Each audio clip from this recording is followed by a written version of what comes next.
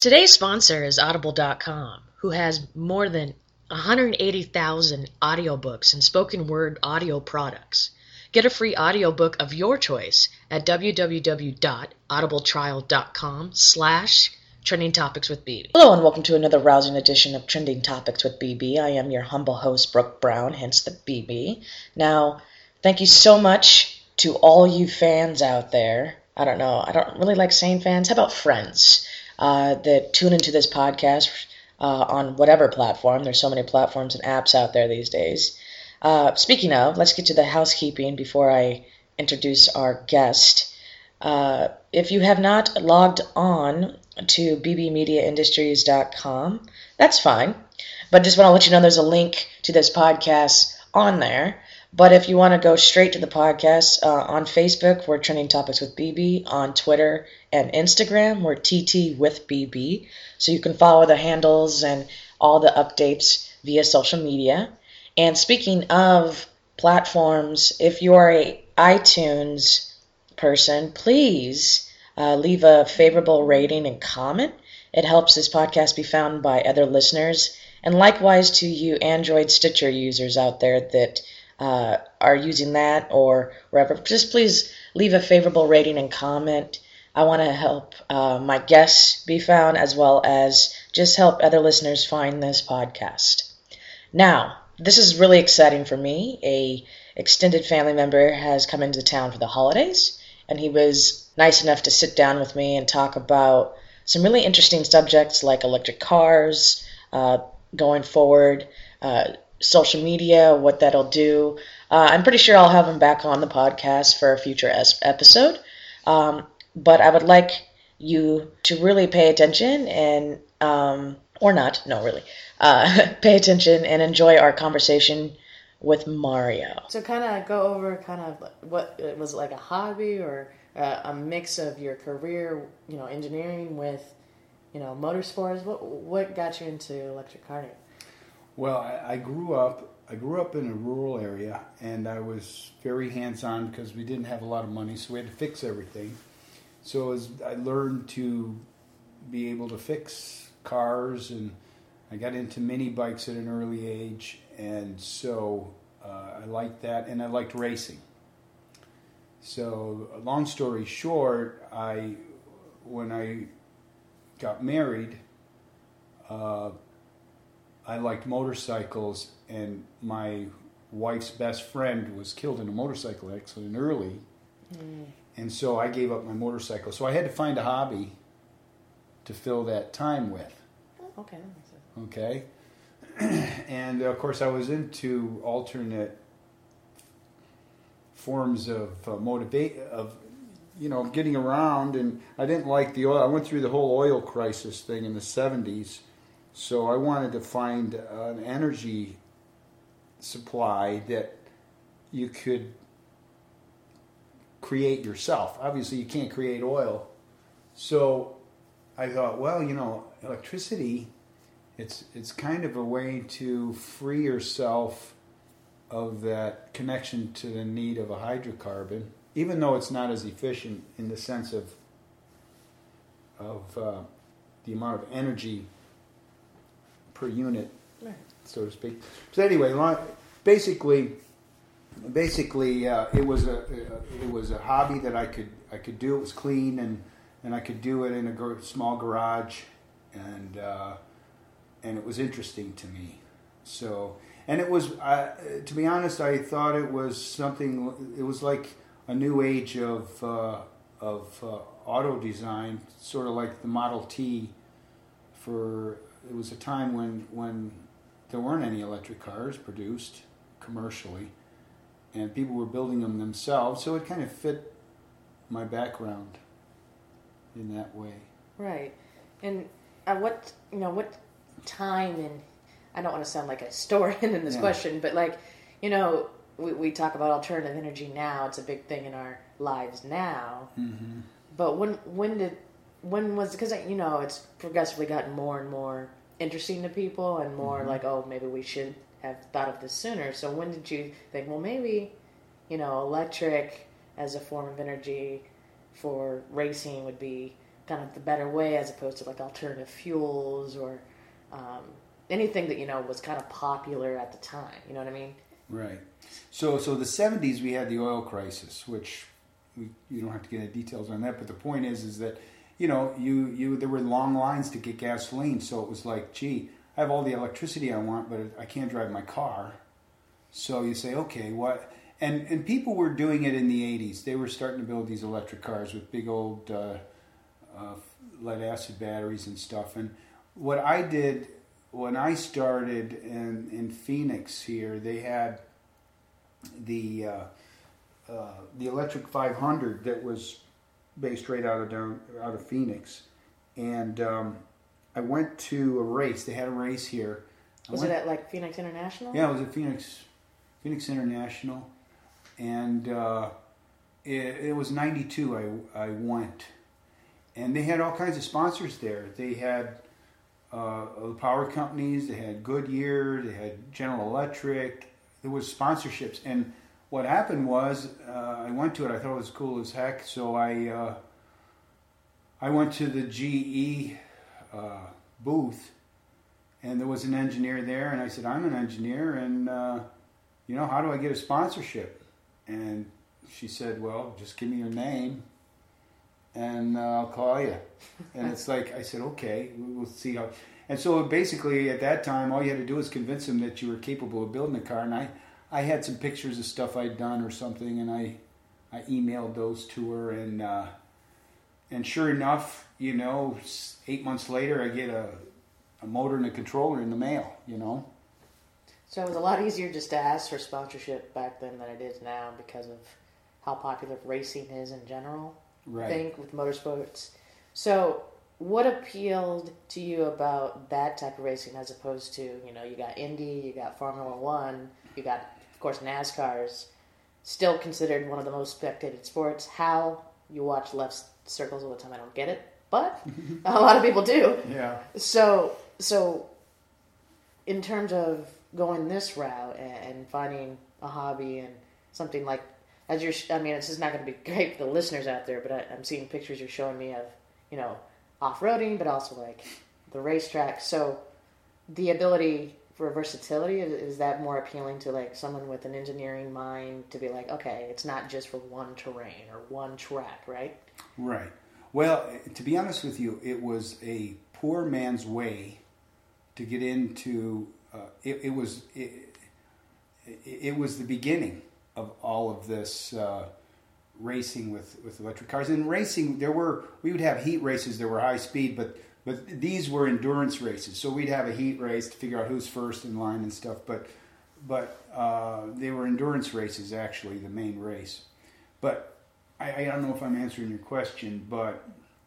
No, I guess I was an open-ended question. I probably No, didn't set it up right. But what my point is, you know, we have all these different types of motorsports now, and the popularity, obviously, people are really passionate about one or the other. Mm-hmm. And so, you know, just... And you see, like, NASCAR a NASCAR is not really... It's built for the track, and that's it. And what you're saying, basically, is why this was appealing, and that is that those types of racing, NASCAR and Indy and stuff, you had to have millions of dollars. A car costs $1 million. Okay, a tranny will cost you $50,000. Oh, okay. An engine will cost you $150,000. I don't know what it is today, but you had to have big money. So this was a whole race mode that was brand new, and anybody could get in it. So it was a poor man's chance. It was more feasible for the average man, more than somebody that was inherited money or had money or whatever. I was competing against $1 million car, and I think the first car cost me about $7,000. Nice. And I was racing against a $1 million APS car. Okay, there was no way I was going to beat that car. Okay, there was no way. But I was in the race with it, and I came in second. You know, I had a good purse in one of them. And so I was actually in the thick of it, and I didn't have to have all this money. And I didn't. The only sponsor I had, Goodyear sponsored tires. GE sponsored the motor. I got some electronic components from International Rectifier and Rotron, and it's on the website. I have website, DM3 Electrics, and it kind of breaks it all down if somebody wants to go in there. But the bottom line I was able to do something that I was on par I don't want to say on par with all these rich, entrants, but I was able to do it. And so it was more ingenuity than somebody's wallet. Exactly. And I was the car builder. I had help from my brother and some a pit crew member, some double E's that helped me. I had a good friend who was a double E and helped me a lot, basically, on how I could help things efficiency wise. And so I was basically a one man show. I built the car. I drove it. I paid for everything, and small time operation. There were universities that participated from all over the country.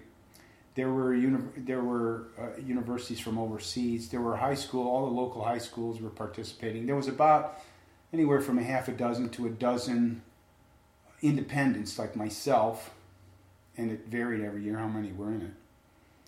And so, if you looked at it, I mean, we had more. I'll never forget, like in about 95 or so, I had, someone showed me a Japanese magazine that had my car in it. And it was a story, of course I couldn't read it, but, it was a story about my car, and it showed my truck and stuff. But there was a lot of press coverage around the world at the time. Right. And so, did they have like names, like you mentioned, like something 500 or 300, how they mentioned based on mileage or lap time? Were they're probably documented online that people can look up? Do you? I guess I'm not following you exactly. So what I'm asking is, like, do you have a couple names of these races that you participated in? Oh, well, it was the Electric 5. It was called the Electric 500. Was it a series or just one race? It was one annual race. It was in March of every year. So, for instance, I got that motor, when I tell you the first one,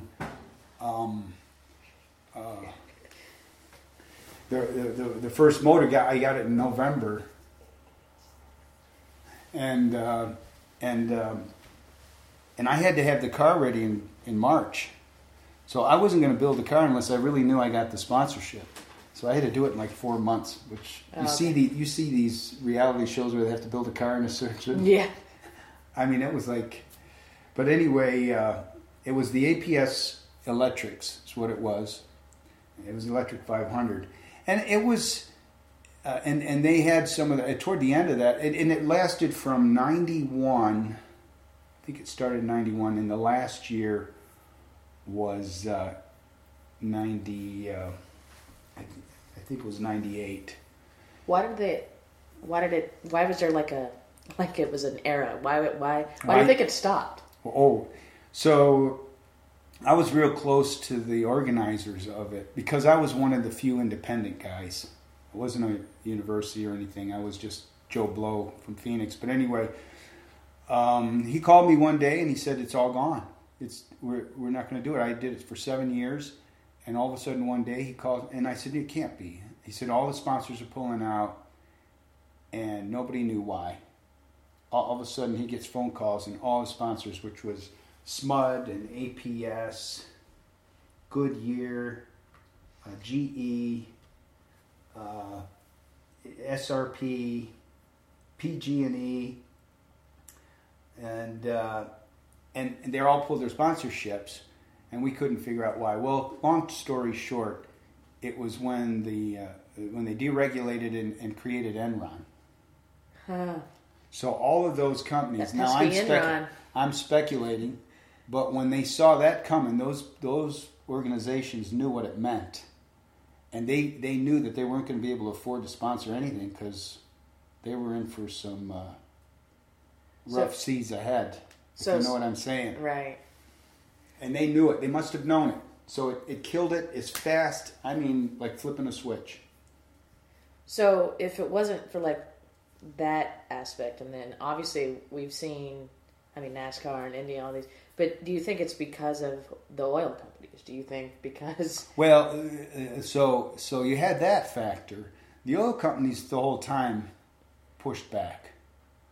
And basically, the oil companies, I talked to some insiders in the oil industry, sitting next to people on a plane and stuff, people that owned an oil company. And basically they said their belief was, yeah, it's going to happen, and this is in the 90s. They said, yeah, it'll happen in 25 years or so, we're figuring.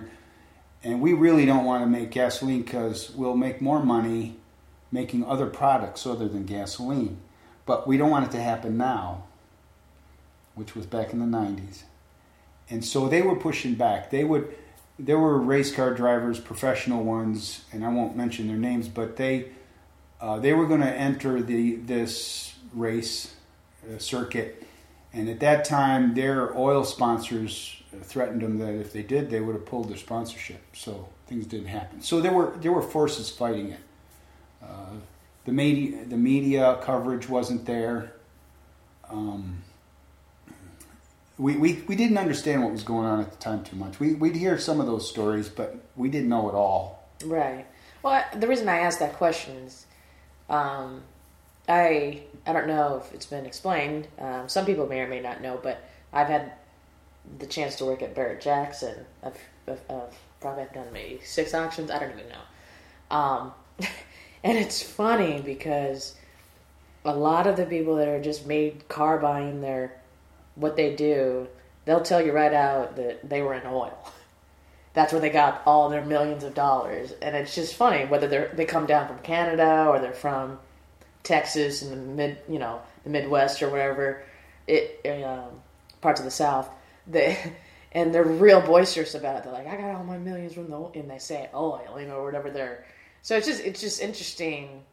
That's just like luxury car auctions, and that's what it is now. And then a lot of people tie that into NASCAR and other types of racing. They have charity auctions for like, oh, you can drive Richard Petty's car or whatever. So I was just curious, something this kind of ahead of its time for, alternative energy and electric, it seems to me like it was sabotage. Because if it was just the way you're kind of describing it was the flip of the switch. Sure, you could say it was sabotage, but you could describe it that way. But like I said, they flipped the switch. It just got turned off.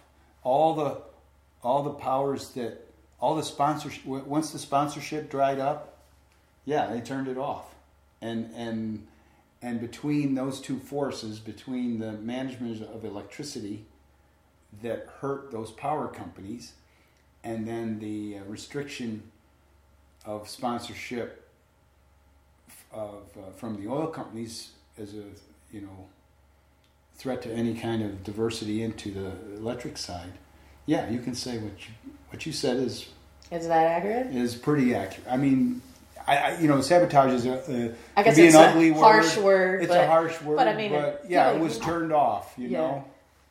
Okay. Well, the reason just interesting because now we obviously people are a little bit more open to alternative ways of energy now because we've kind of realized that the way we were going was probably going to be pretty bad.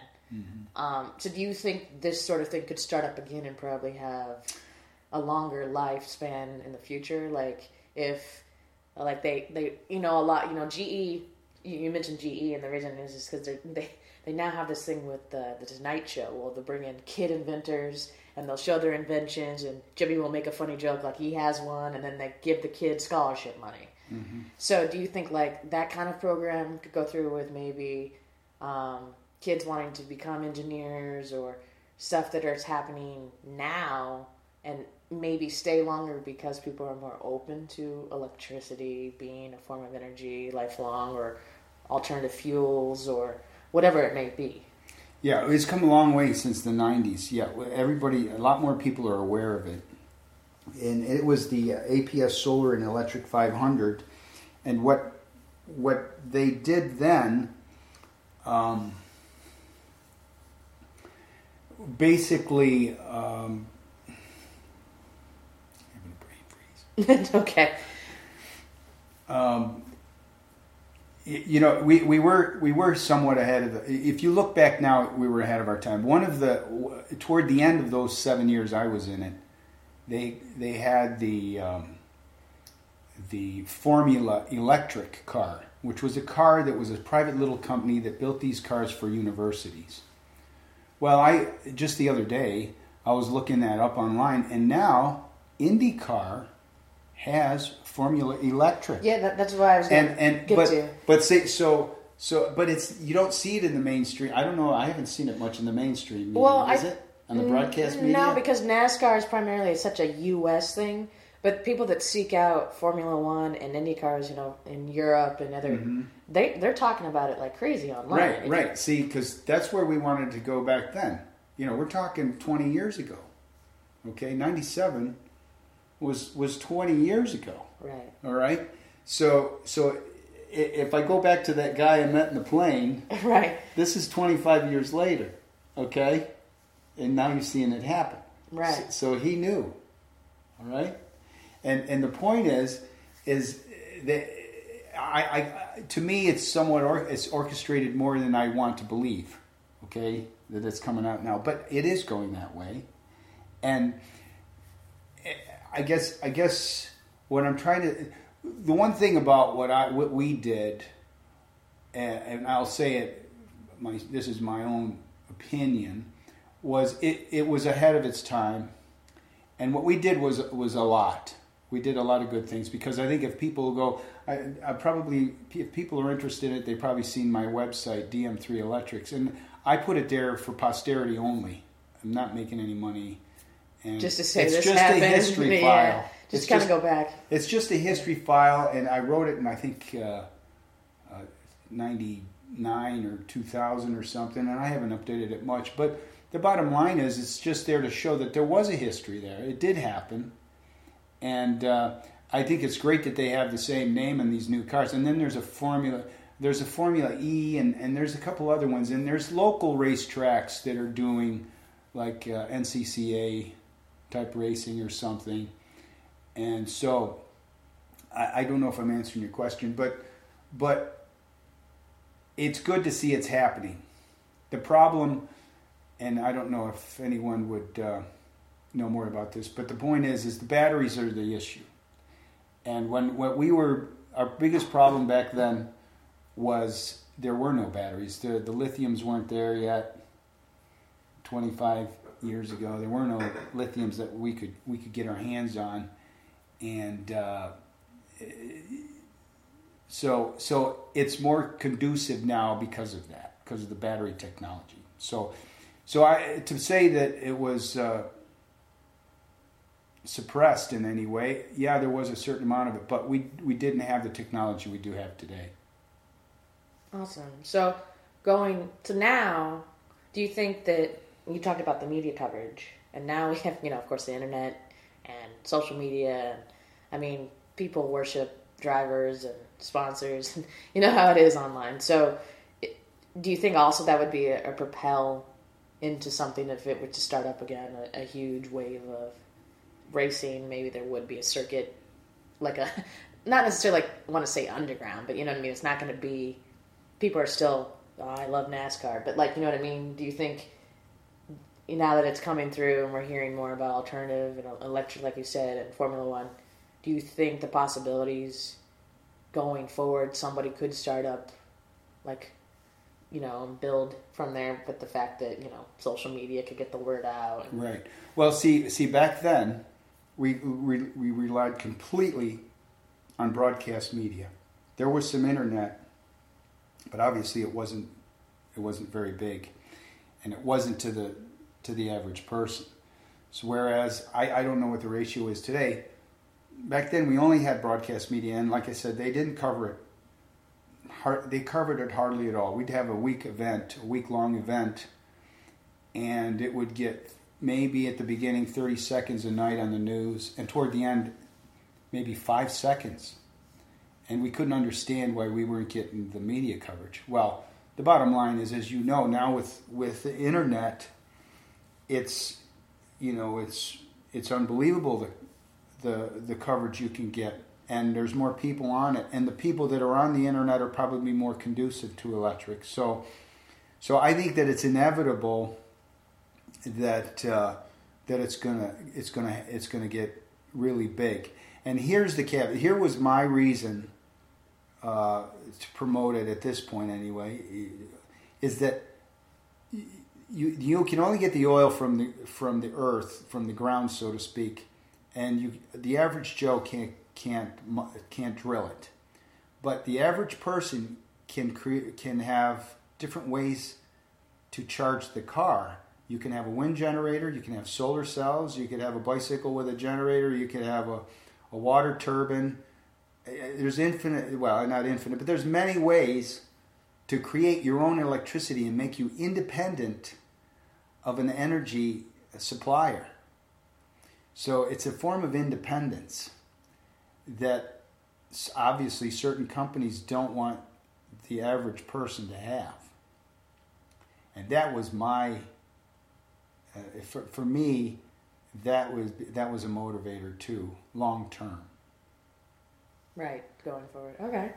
So to kind of transition off of electric cars, we mentioned social media, and you mentioned kind of having a following, and a lot of us use it for many different ways and reasons. So kind of going forward as a platform for speech, you mentioned that, some people go at, they have their own persona, and then some people don't actually put their names on as a Twitter name. I mean, my original Twitter handle is not my name, but if you look at my profile, it mentions my name. So, kind of talk about your experience with Twitter and, nowadays, and what social media and the internet can mean to getting your idea or opinions out there. Yeah, it took me a while to get a smartphone. I'm an older person, and it took a while for me to get a smartphone because I knew that I probably would get addicted to it, and so I delayed it as much as possible.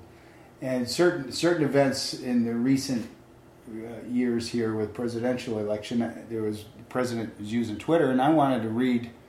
I've always heard some of the ones he did that upset people, so I wanted to understand and know what he was tweeting every day, because he was tweeting more than once, and I'd only hear one a week or something. So I went on there to see that, and I created my own.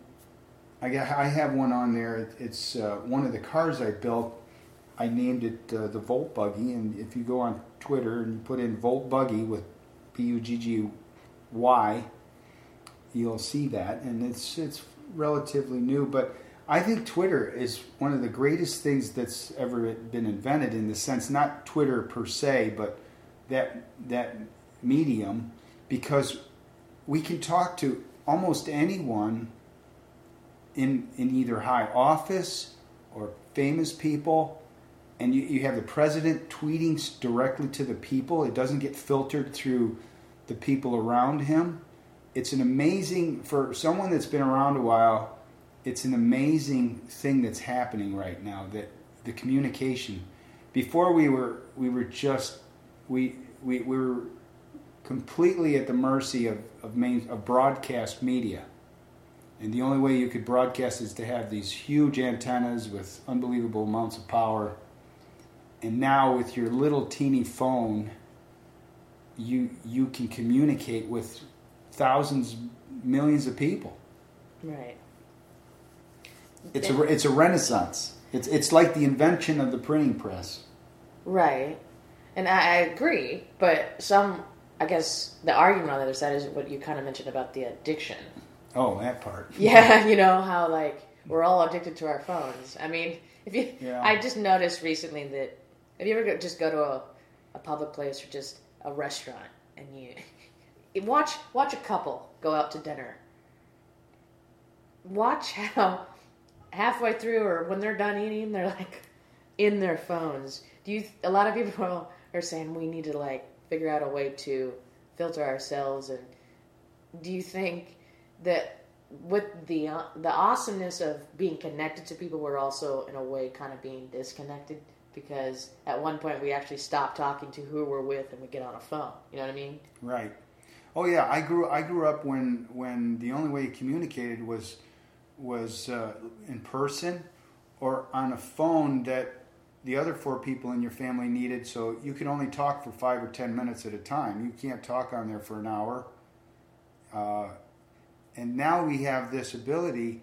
The thing is, the addiction part, I found, even just recently, that what really made me addicted to it is you would get a community of in a group. Let's say you get on a thread, and there's 30, 40, 50, or 100 people on that thread, and you're constantly giving each other compliments, and there's just something about that feedback that you might have gotten it before. You'd be in a group of 5, 10 people, and we're all, the camaraderie's there, but those were rare occasions. Now you can go on there every moment that you're free. You can go in there and be with friends on there. And it's something that didn't exist before. I think that's what we're addicted to. Right. And I've experienced that myself. But in recent years, I guess maybe because there's way too many platforms. Maybe that's my personal experience that I'm like, okay. I'm pretty new to it. Yeah. But do you also think that can be hindering in some terms of we're in our own community and like a cult? A digital cocoon. Yeah. Do you think that? Oh, I don't think it's good. I don't think it's good. I don't know. I don't know the alternative. I think what it is it's like a new drug. Okay, that it doesn't really hurt you, but it takes all your time. It's an addiction of time and this need of this positive feedback that we might have. That's my speculative side of it. But I just think it must be fulfilling a need that we have that we didn't have before. That we didn't have that tool to fulfill it. I think maybe the positive thing that people get from it is because they feel like they're connected.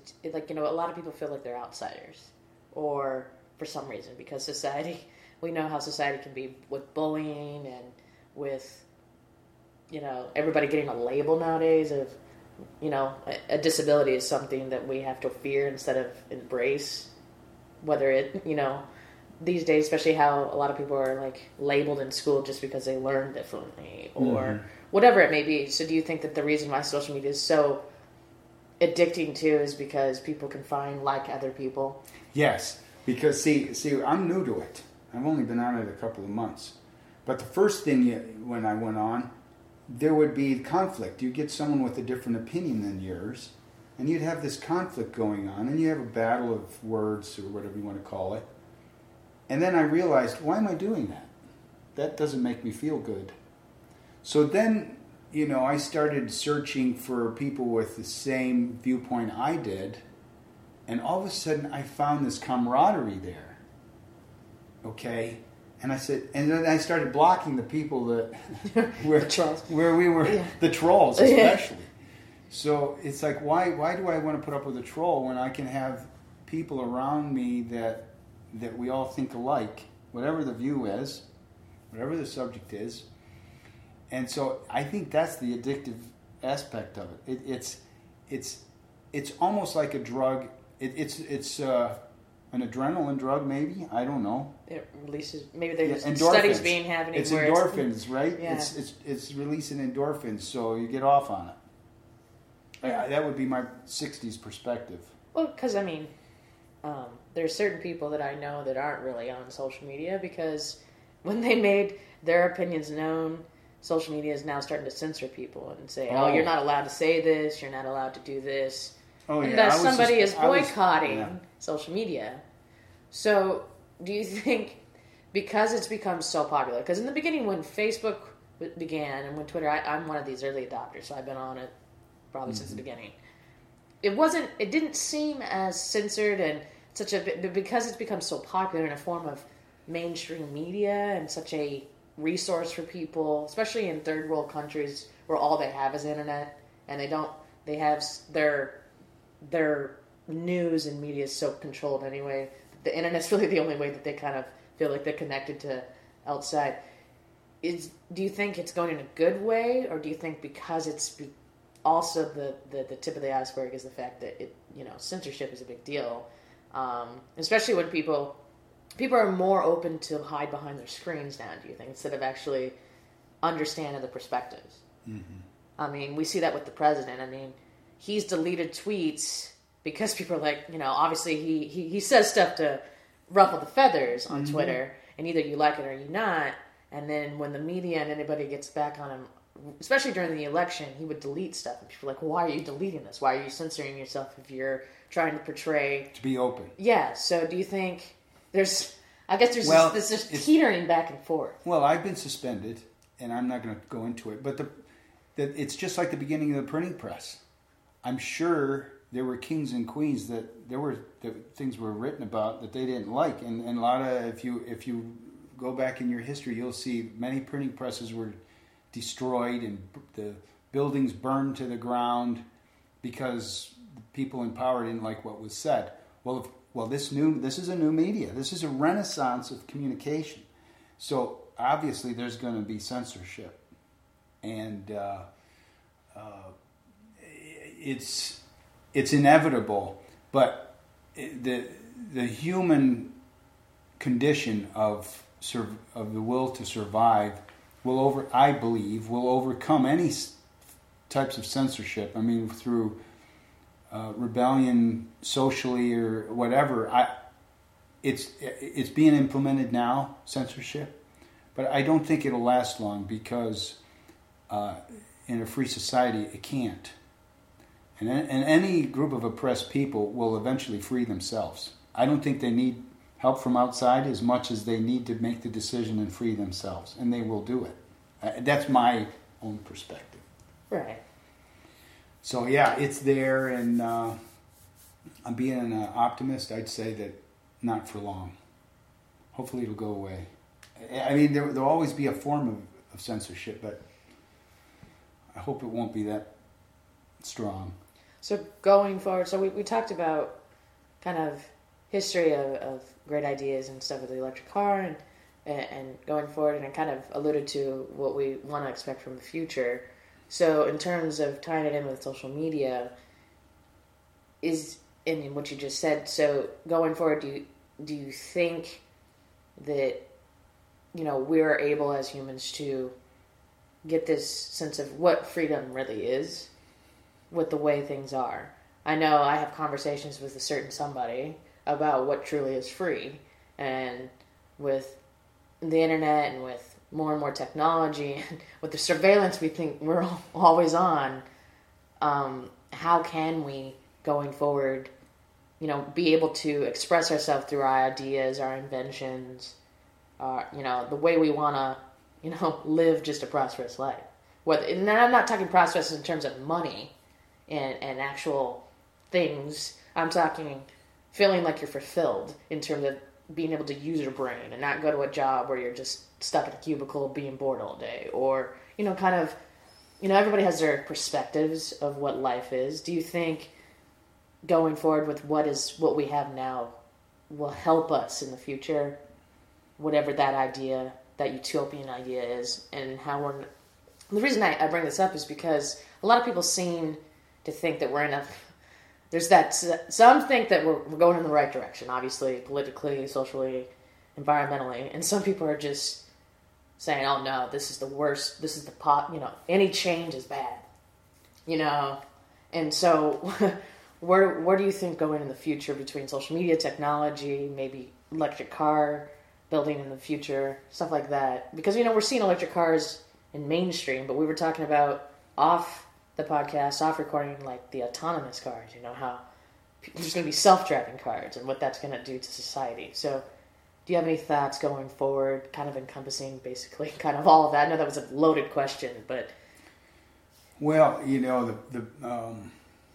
for people, for humans, oppression is is what we try to avoid. And no matter what your background is, physically or mentally, basically there's always forces that try to direct the flow of thought, of physical, excursions or whatever you want to, technology, what path technology goes. The bottom line is, if you're in a new age, which we are in, there's always going to be those forces that are going to try and direct it. And all we know about for sure is we know the past. And it doesn't matter which side of the political spectrum you are, we all recognize the bad things that we've seen up to that point. And there's forces that try to divide us by showing us the differences. But if we all got together, we would see the common acknowledgement of the bad things we've seen. And I guess it's hard for me to say this, but there's always forces trying to direct us, and the struggle is to stop that. It's to acknowledge what we know was bad and try and avoid it. The problem is everybody's solutions are different to try and avoid the bad things we all know about. Both sides know about. So that's the struggle. Right now we're pretty divided. We both acknowledge the bad things that have happened in the past, but our solutions are different. And only because I think the reason is both sides haven't seen all of the definitions of those solutions. In other words, if someone would do a specification sheet of solutions and we all read the same specs, talking like an engineer, the bottom line is we probably come to more or less the same conclusion. Okay? If we truly knew the truth about all those bad things and how to avoid them, obviously we would all probably want to do the same thing to solve it. It's the information, it's the data that's fed out. If you look at broadcast media and the internet media, they're two different things. The internet, you can find any point of view you want, and you as an individual have to sort out the truth. Whereas broadcast media is filtered, it's scripted in a lot of ways, and the internet you can't script they're trying to change that, but yeah, it's at this point it's still the Wild West of data, of information. So at least there the general masses can try and sort it out themselves. I don't know if that answered your question. No, obviously there's not trying to do a right or wrong kind of question. Right, it's just kind of your thoughts going forward, being from what you've experienced. That's kind of what I was getting at.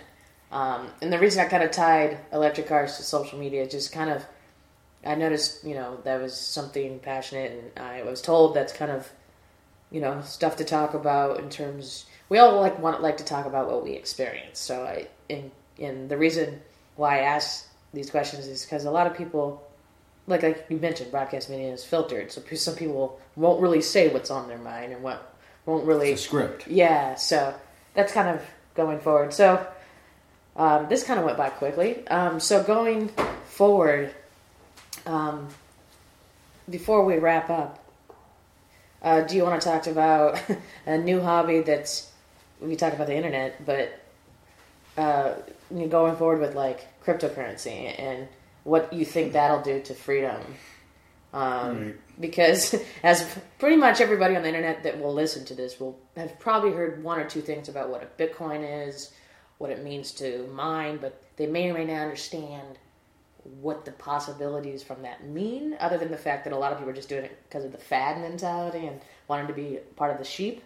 But others are doing it because we talked about freedom, and maybe this could open possibilities for a lot of people. So I know you've recently got into cryptocurrency. So what do you think about the whole explosion right now? Well, just speaking from a personal perspective, we all know the dollar in the fiat. It's a fiat currency, and since they went off the gold standard in the 70s, we all wondered where it would go. Well, most people that understand it to a certain degree know that it can't last forever, and so everybody was looking for a safe place to put your investments, whether it's real estate or gold, or leave it in cash in the bank, or put it in a safe deposit box or any safe or something. To me, this is part of what I call the Renaissance. And here's this all new. All of a sudden, there's a new form of currency, and I can't say I understand it completely, but just like paper money, it really doesn't. At this day and age, it really doesn't have a monetary value other than people believe in it.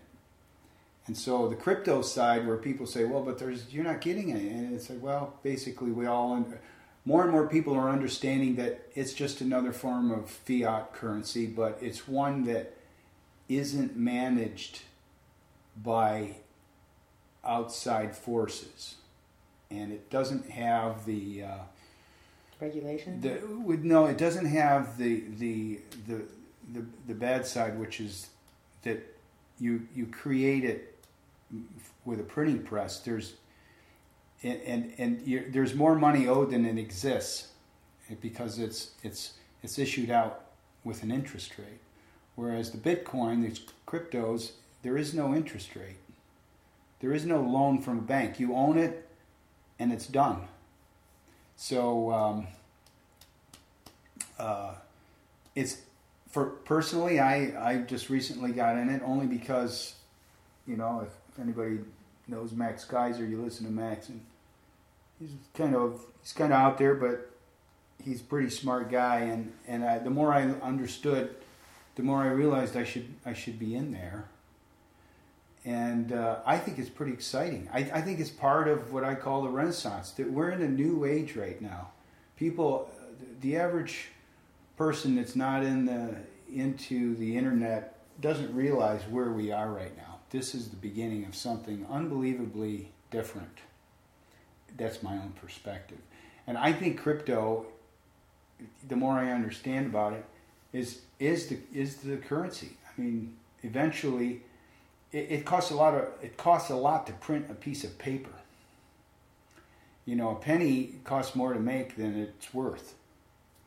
So, and paper is eventually, I guess paper is a lot cheaper, but you still have to create it. Whereas Bitcoin is digital. There's no hard copy, so to speak, unless you cash it out into some other form of value. Did I answer your question? Yeah, that was, going for no really right or wrong way to answer a question. Right. Did I project my thought there? No, properly? You did. And like I said, I have my own perspective on it, which we won't go into right now. But all right, so again, I thank you for joining me. So you mentioned your website. Can you say that again for the listeners? I'll also put all this stuff in the description on the podcast. But okay, it's DM3 Electrics. Just the David, Michael, and then the number 3. Okay. And then the word electric with an S on the end. And then where can people find you on Twitter? It's Volt Buggy. Okay. And that's both the name and the connection there. So it's good, and you'll see there some of the other things I did. I was involved with a drag race car that held the world record for several years until Big Daddy Don beat us. And he basically, here's a garage mechanic guy, held the world record, and that's another story in itself, but it took a lot of money to beat us. Right. Awesome. Well, thanks again for joining me, and we'll get this up as soon as possible. Probably. All right, I appreciate it.